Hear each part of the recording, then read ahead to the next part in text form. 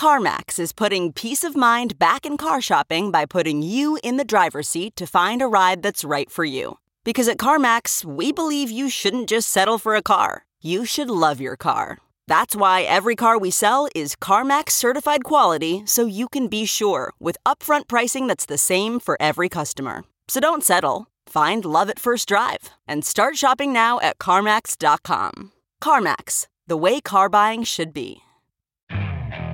Okay, picture this. It's Friday afternoon when a thought hits you. I can spend another weekend doing the same old whatever, or I can hop into my all-new Hyundai Santa Fe and hit the road. With available H-Track all-wheel drive and 3-row seating, my whole family can head deep into the wild. Conquer the weekend in the all-new Hyundai Santa Fe. Visit HyundaiUSA.com or call 562-314-4603 for more details.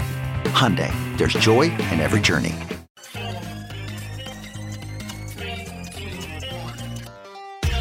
Welcome back to The Breakdown, an everyday analysis breaking down the most important stories in Bitcoin, crypto, and beyond with your host, NLW.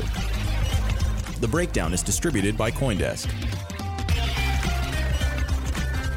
Welcome back to The Breakdown. It is Monday, April 20th, and I should probably make a 420 joke, but I don't have it in me. So today what we're going to do is we're going to look at a bunch of the conversations and happenings and news from this last weekend and put it into one of two categories. So this is a bullish versus bearish. What recent news should make us think about Bitcoin or crypto or the markets at large. Basically, I wanted to find a way to talk about recent news that wasn't just here's a thing that happened, but put it in some context. And the reason that I think this might be relevant right now is that we're in this very weird feeling in between moment where it seems like in certain contexts, this COVID-19 crisis has plateaued and maybe is on the way down from a health perspective, right? I think New York is the epicenter of this in the US, and we're seeing some progress there. Now the question becomes how to open up intelligently, how fast different markets are going to recover, how long and how severe the knock-on effects are going to be. And so it's still, although we're hungry for the things around us to be better and back to some sense of normal, there's still a long way to go. And as we try to piece through that, there are real different indicators that can maybe help us understand where we are. Obviously, I'm going to focus a little bit more on the context of the Bitcoin and crypto markets, being that this is the breakdown and that's kind of where our focus is, but I'm not going to restrict it to that. With all that said, let's dive into bullish versus bearish. We're going to start with bearish, and we're going to start with probably the biggest conversation in the crypto world this weekend, which is the D-Force hack. So first, what happened? And then second, why is it bearish? Well, what happened? D-Force is a China-based DeFi startup. They run a lending protocol called LendFMe, and they had recently integrated in January with IMBTC, which is an Ethereum token pegged one-to-one with Bitcoin. Well, that seems to have caused quite a problem. Over the weekend, $25 million that were locked up in LendFMe through D-Force were exploited and basically gone almost immediately. So Mindao Yang, the CEO of D-Force, wrote in the recap of this attack, "We know that the hackers used a vulnerability with the combination of using ERC-777 tokens and DeFi smart contracts to execute a re-entrancy attack. The callback mechanism enabled the hacker to supply and withdraw ERC-777 tokens repeatedly before the balance was updated." So for those of you who are interested, there's a lot more that you can get into in terms of the specific way in which this was executed. But the key thing from a story standpoint, in terms of what happened, is that a major DeFi exploit that led to the loss of $25 million. Now, currently, D-Force is talking with both the attacker as well as law enforcement. So we'll see what happens, right? The story isn't exactly done, but that's the big banner headline. 25 million gone in a DeFi exploit. Why is this bearish? Well, I don't think this is super complicated, but let's get into the specifics. First, D-Force had just received money from Multicoin, a $1.5 million round. It was announced excitedly, I think, at the beginning of or middle of last week. And so a lot of folks were talking about the rise of DeFi in Asia and why Asia was going to be an increasingly important market vis-a-vis DeFi. We've seen this in the context of USD-backed stablecoins that have been hugely on the rise in Asia and around the world, really, as the world hungers for dollars in the wake of this COVID-19 crisis. So they had just received money. So this is a particularly bad time because it really slams the door in the face of that excitement. Second, this was not a platform that was without controversy already. There had been accusations that the dForce had outright stolen Compound's code for LendFMe, right? The first iteration of their code. Now, I think that this is a little bit more complicated than it seems, if only because what it means to actually be open source and copy is, I think, a reasonable debate or discussion to have. But still, there are a lot of folks who are not the biggest fans of dForce already because it was pretty clear that they had taken the first iteration of Compound's code for this lending platform. You can discuss whether that's right or wrong in the context of open source, but it was a thing. So you have this exploit from a platform that already has controversy around it. Third, this was apparently a known vulnerability, this IMBTC hack, which had been used in other exploits and which had been discussed in an audit of Uniswap by Consensus last year. So that's really kind of rubbing salt in the wounds when it's one thing if there's new exploits, unknown unknowns that happen, which still, by the way, hugely increase the risk profile of DeFi as a whole. But when it's a known potential exploit and it's not addressed, it just seems extra irresponsible. So that's a third part about why this is so bearish. Fourth is just the obvious one, which is what this does to the DeFi narrative, right? DeFi had been surfing on a wave of excitement and look at all these things that it can do and, big interest rates for lending and holding your assets, locking up your assets, and then a huge vulnerability comes along. Now, this is a kind of still secondary platform relative to, I think, a lot of the main brands in the space so far, even though it was growing quickly. And so there's countervailing forces, right? Like at least this wasn't MakerDAO. Still, the biggest challenge that DeFi has is for people to believe that it's not just going to be an endless series of exploits, that it's actually safe, and that it can be safe in a way that preserves decentralization. And that's a very, very tough task.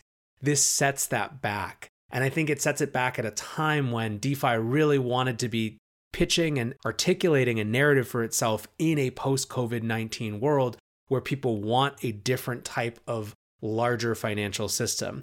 It seems, frankly, that this just isn't ready for prime time, or at least this type of thing increases people's perception and belief that it isn't ready for prime time exactly at the time when it would be good to be ready to move in. So it's just bad timing, but I think highlights the risks and why DeFi is still so nascent. I don't think it's the end of DeFi by any stretch of the imagination, but it was a rough couple days. It's a rough exploit, and certainly the community is grappling with it now. That's our first bearish in bullish versus bearish. It's hard to say. Let's move on. Next up, we have bullish. Another widely chattered about bit of news was that the Renaissance Technologies, which is a hedge fund that manages something like $75 billion, or really a collection of funds that has $75 billion in total assets under management, has opened the door in a legal filing to investing in Bitcoin futures via the CME. Specifically, they are open to investing in Bitcoin futures via the CME through its 10 billion Medallion Fund, which is a smaller fund within the larger 75 billion. Why is this bullish? Again, it's quite obvious in some ways, but one, just generally showing that there's more interest, right? When you see clear indications that a major institution, a major player from the traditional financial world is more interested in Bitcoin, that's a good thing, right? That gives more people permission because of signaling to actually go spend time figuring out what their feelings about Bitcoin are, right? So that's one. There's just a general positive impact when legacy players open the door to getting involved in Bitcoin. Second, this is a particularly well-timed bit of news or announcement, given that just this week, Renaissance was written up in the Wall Street Journal for how they are massively outperforming the markets right now. So on Friday, the Wall Street Journal reported that they had gained 24% year to date, even in the context of this massive market volatility. Even in March, which was obviously just wild for everyone, they had grown 9.9%. And this is after fees, and they have very, very hefty fees. So this is actually looking like it might end up being one of this fund's best years. So the fact that this fund is making news on the one hand for its performance in a very difficult time and at the same time is making news for opening the door to Bitcoin futures is a bullish signal for Bitcoin, no doubt.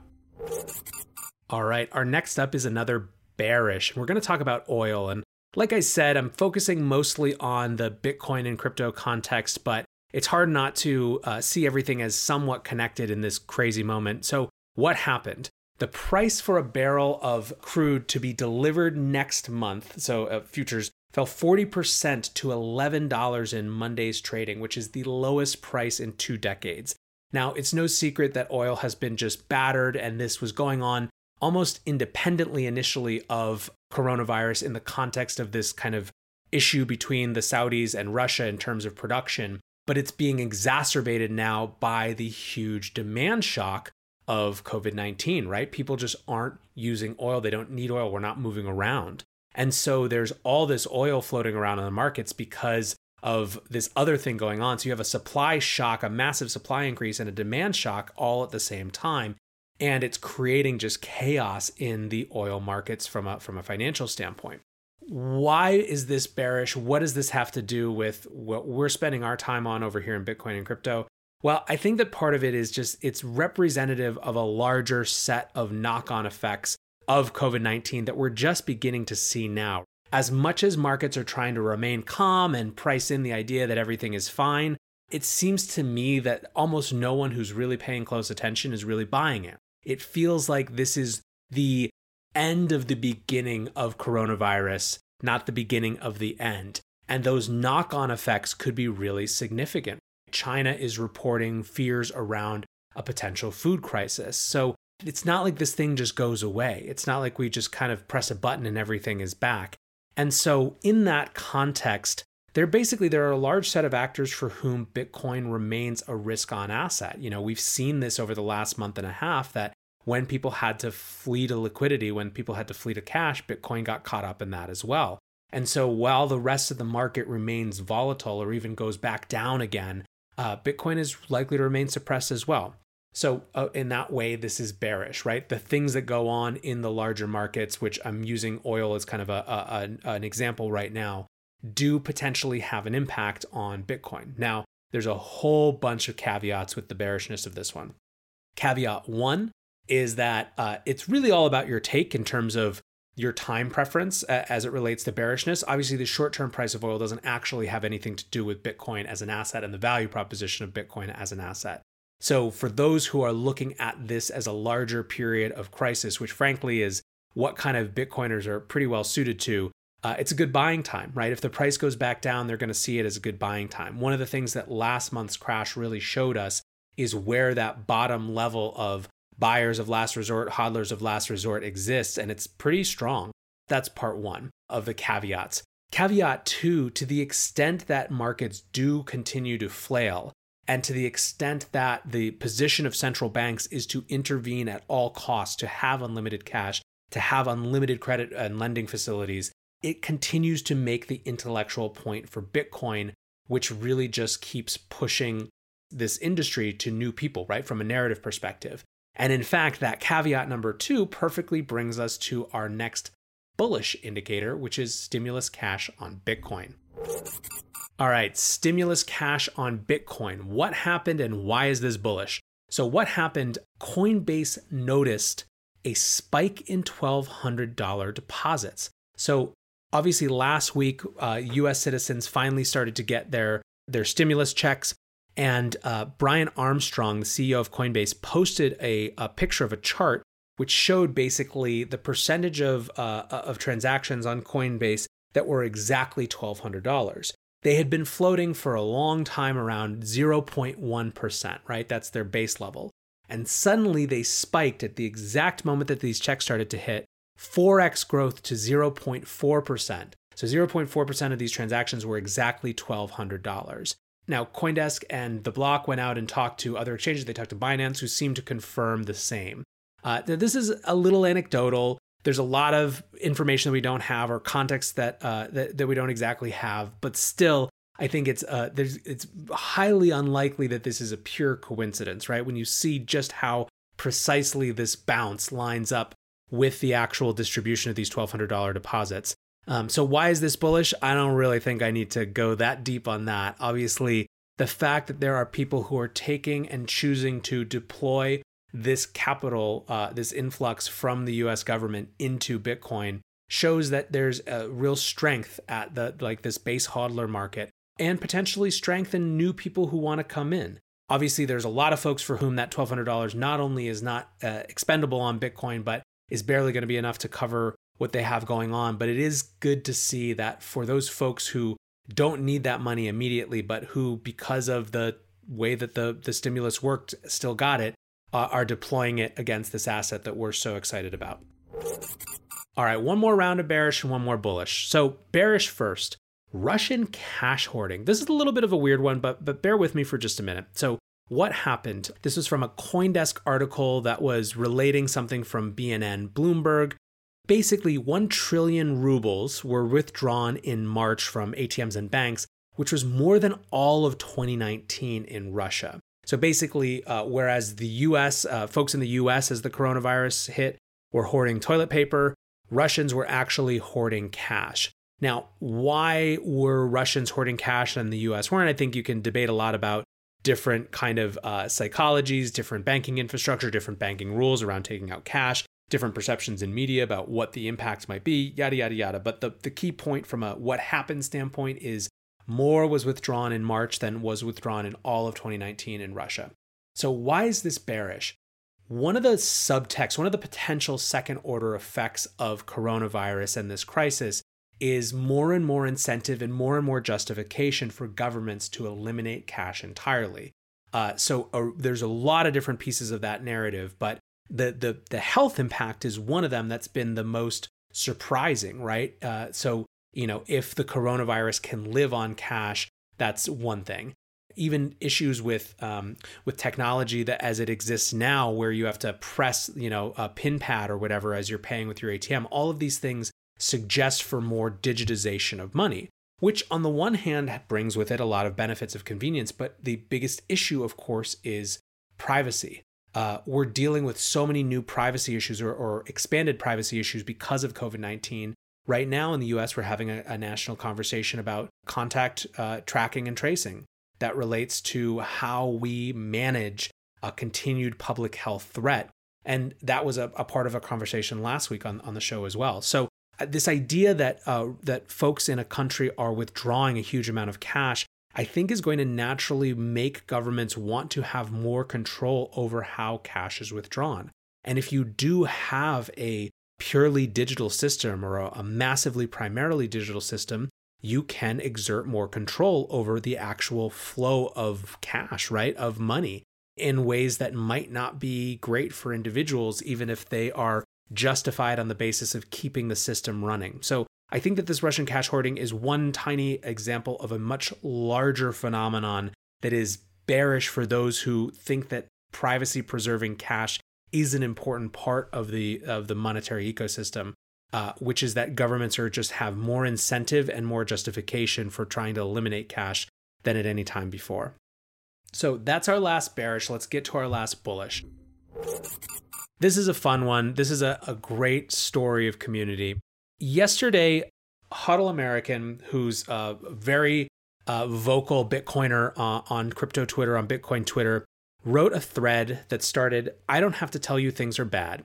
Everybody knows things are bad. It's a depression. Everybody's out of work or scared of losing their job. The dollar buys a nickel's work. Banks are going bust. Shopkeepers keep a gun under the counter." And it goes on. And it's basically a big invocation to go sack stats. So later on in the thread, he says, "I want you to sack stats. I don't want you to protest. I don't want you to riot. I don't want to write your congressman because I wouldn't know what to tell you what to write." And it ends, "But first, get up out of your chairs, open the windows, stick your head out and yell and say it. I'm stacking sats and I'm not going to take this anymore." And then he says, "Lol, I got bullish off my own tweet, had to do it." And he showed a purchase record of more BTC. So this is fun. This is very on brand. This is part of what I think makes the Bitcoiner ecosystem so interesting and so fun, is that it has these voices who are unafraid of just being perma-bulls and screaming over and over and over for anyone who needs to be reminded of how big a base community there is. And when we're talking about trying to invent and frankly meme our way into a new way of looking at money, you actually kind of need those missionaries, right? That's just, there's no way around it. So that was the original context. And then a person by the name, or who goes by Atlas, at ANCAP Children, wrote, "You can only respect when a man puts his money where his mouth is. I salute you, sir. And if minimum wage in my country wasn't 2,500 USD per year, I would be buying sats like a crazy person. I've been doing my part though, I'm not all talk. It took me 2 months and it's almost nothing, but here's what I got. Greetings from Colombia. I will never let them steal my money again. You inspire me, bro, for real." And he showed basically his Bitcoin account, which had the equivalent in USD of effectively $20. And so this is a person who's from Colombia, who's, bought into this idea of Bitcoin. He wants a way to have his wealth in a place where it can't get stolen, either literally or figuratively in the context of inflation. And so HODL American responded, "Send me an address." And here's what happened next. HODL said, "Boosted, good luck on your journey. You cannot sell the million sats I just sent you for 10 years. That's our deal man to man." So basically, HODL sent him a million sats, it's equivalent of about $70 US. And an interesting thing happened. Other Bitcoiners started to chime in. And all of a sudden, there were 50 people who had sent him a few sats, and then 100 people who had sent him a few sats, and then 150. And all of a sudden, it became this mission to get Atlas to be a full whole coiner. And when all was said and done, close to 200 people contributed across Lightning and other ways, and he became the world's newest whole coiner. What is cool about this? I mean, first, obviously, an individual's life changed, and I don't ever want to diminish that, right? It's so easy when we talk about big patterns and big trends to lose sight of individuals, but this is a person for whom arguably their life just changed in a meaningful way because of a random set of internet strangers and internet interactions. So that's one. Second, I love when you see Bitcoiners putting their money where their mouth is as a community, right? This is a group who are often unwilling to even be called a community. I think that most Bitcoiners would rather be seen as a set of people with a kind of a similar outlook who can come together when they need to do things to influence the world, but also who operate in kind of their own spheres. And I love seeing that these moments where they actually do come together and they manifest a community, even if it's for just a short time. So that's part two. Part three, individual acts matter. It matters when you have these stories. These are the things that change people's sense of the possible. People's sense of the possible is dictated by what they have seen, what they have experienced. When you have the example of this group of people who are interested in this different future of the world actually showing up and doing something, it's going to impact how people look at that group of people. Now, maybe it'll only be insiders who know this, but who cares? Right now, it's okay for us to be focused on who we want to be as insiders, who we want to be as early adopters. That's going to set the tone for when new people come in. So I loved seeing this. I think it's an amazing community initiative that just kind of spontaneously happened. It's the type of thing that couldn't happen outside of the context of Bitcoin and the internet. So I love it. It's as bullish as you can get to me. All right, guys. So that is bullish versus bearish. A few different stories, a few different conversations from the weekend and where they leave us. Like I said at the beginning, I think we're in a weird in-between moment where there's going to be a lot of mixed signals for a while. There's going to be things getting better, things getting worse, things that we didn't realize would be better, things that we didn't realize would be worse. And all we can do as we try to navigate it is just kind of come into it open and do our best to understand what the signals are telling us rather than trying to map it onto some pre-existing mental model. So that's what I'll be trying to do. I've got a bunch of great guests this week that will help us with that. So thanks for hanging out as always, guys. And until tomorrow, be safe and take care of each other. All right. Peace.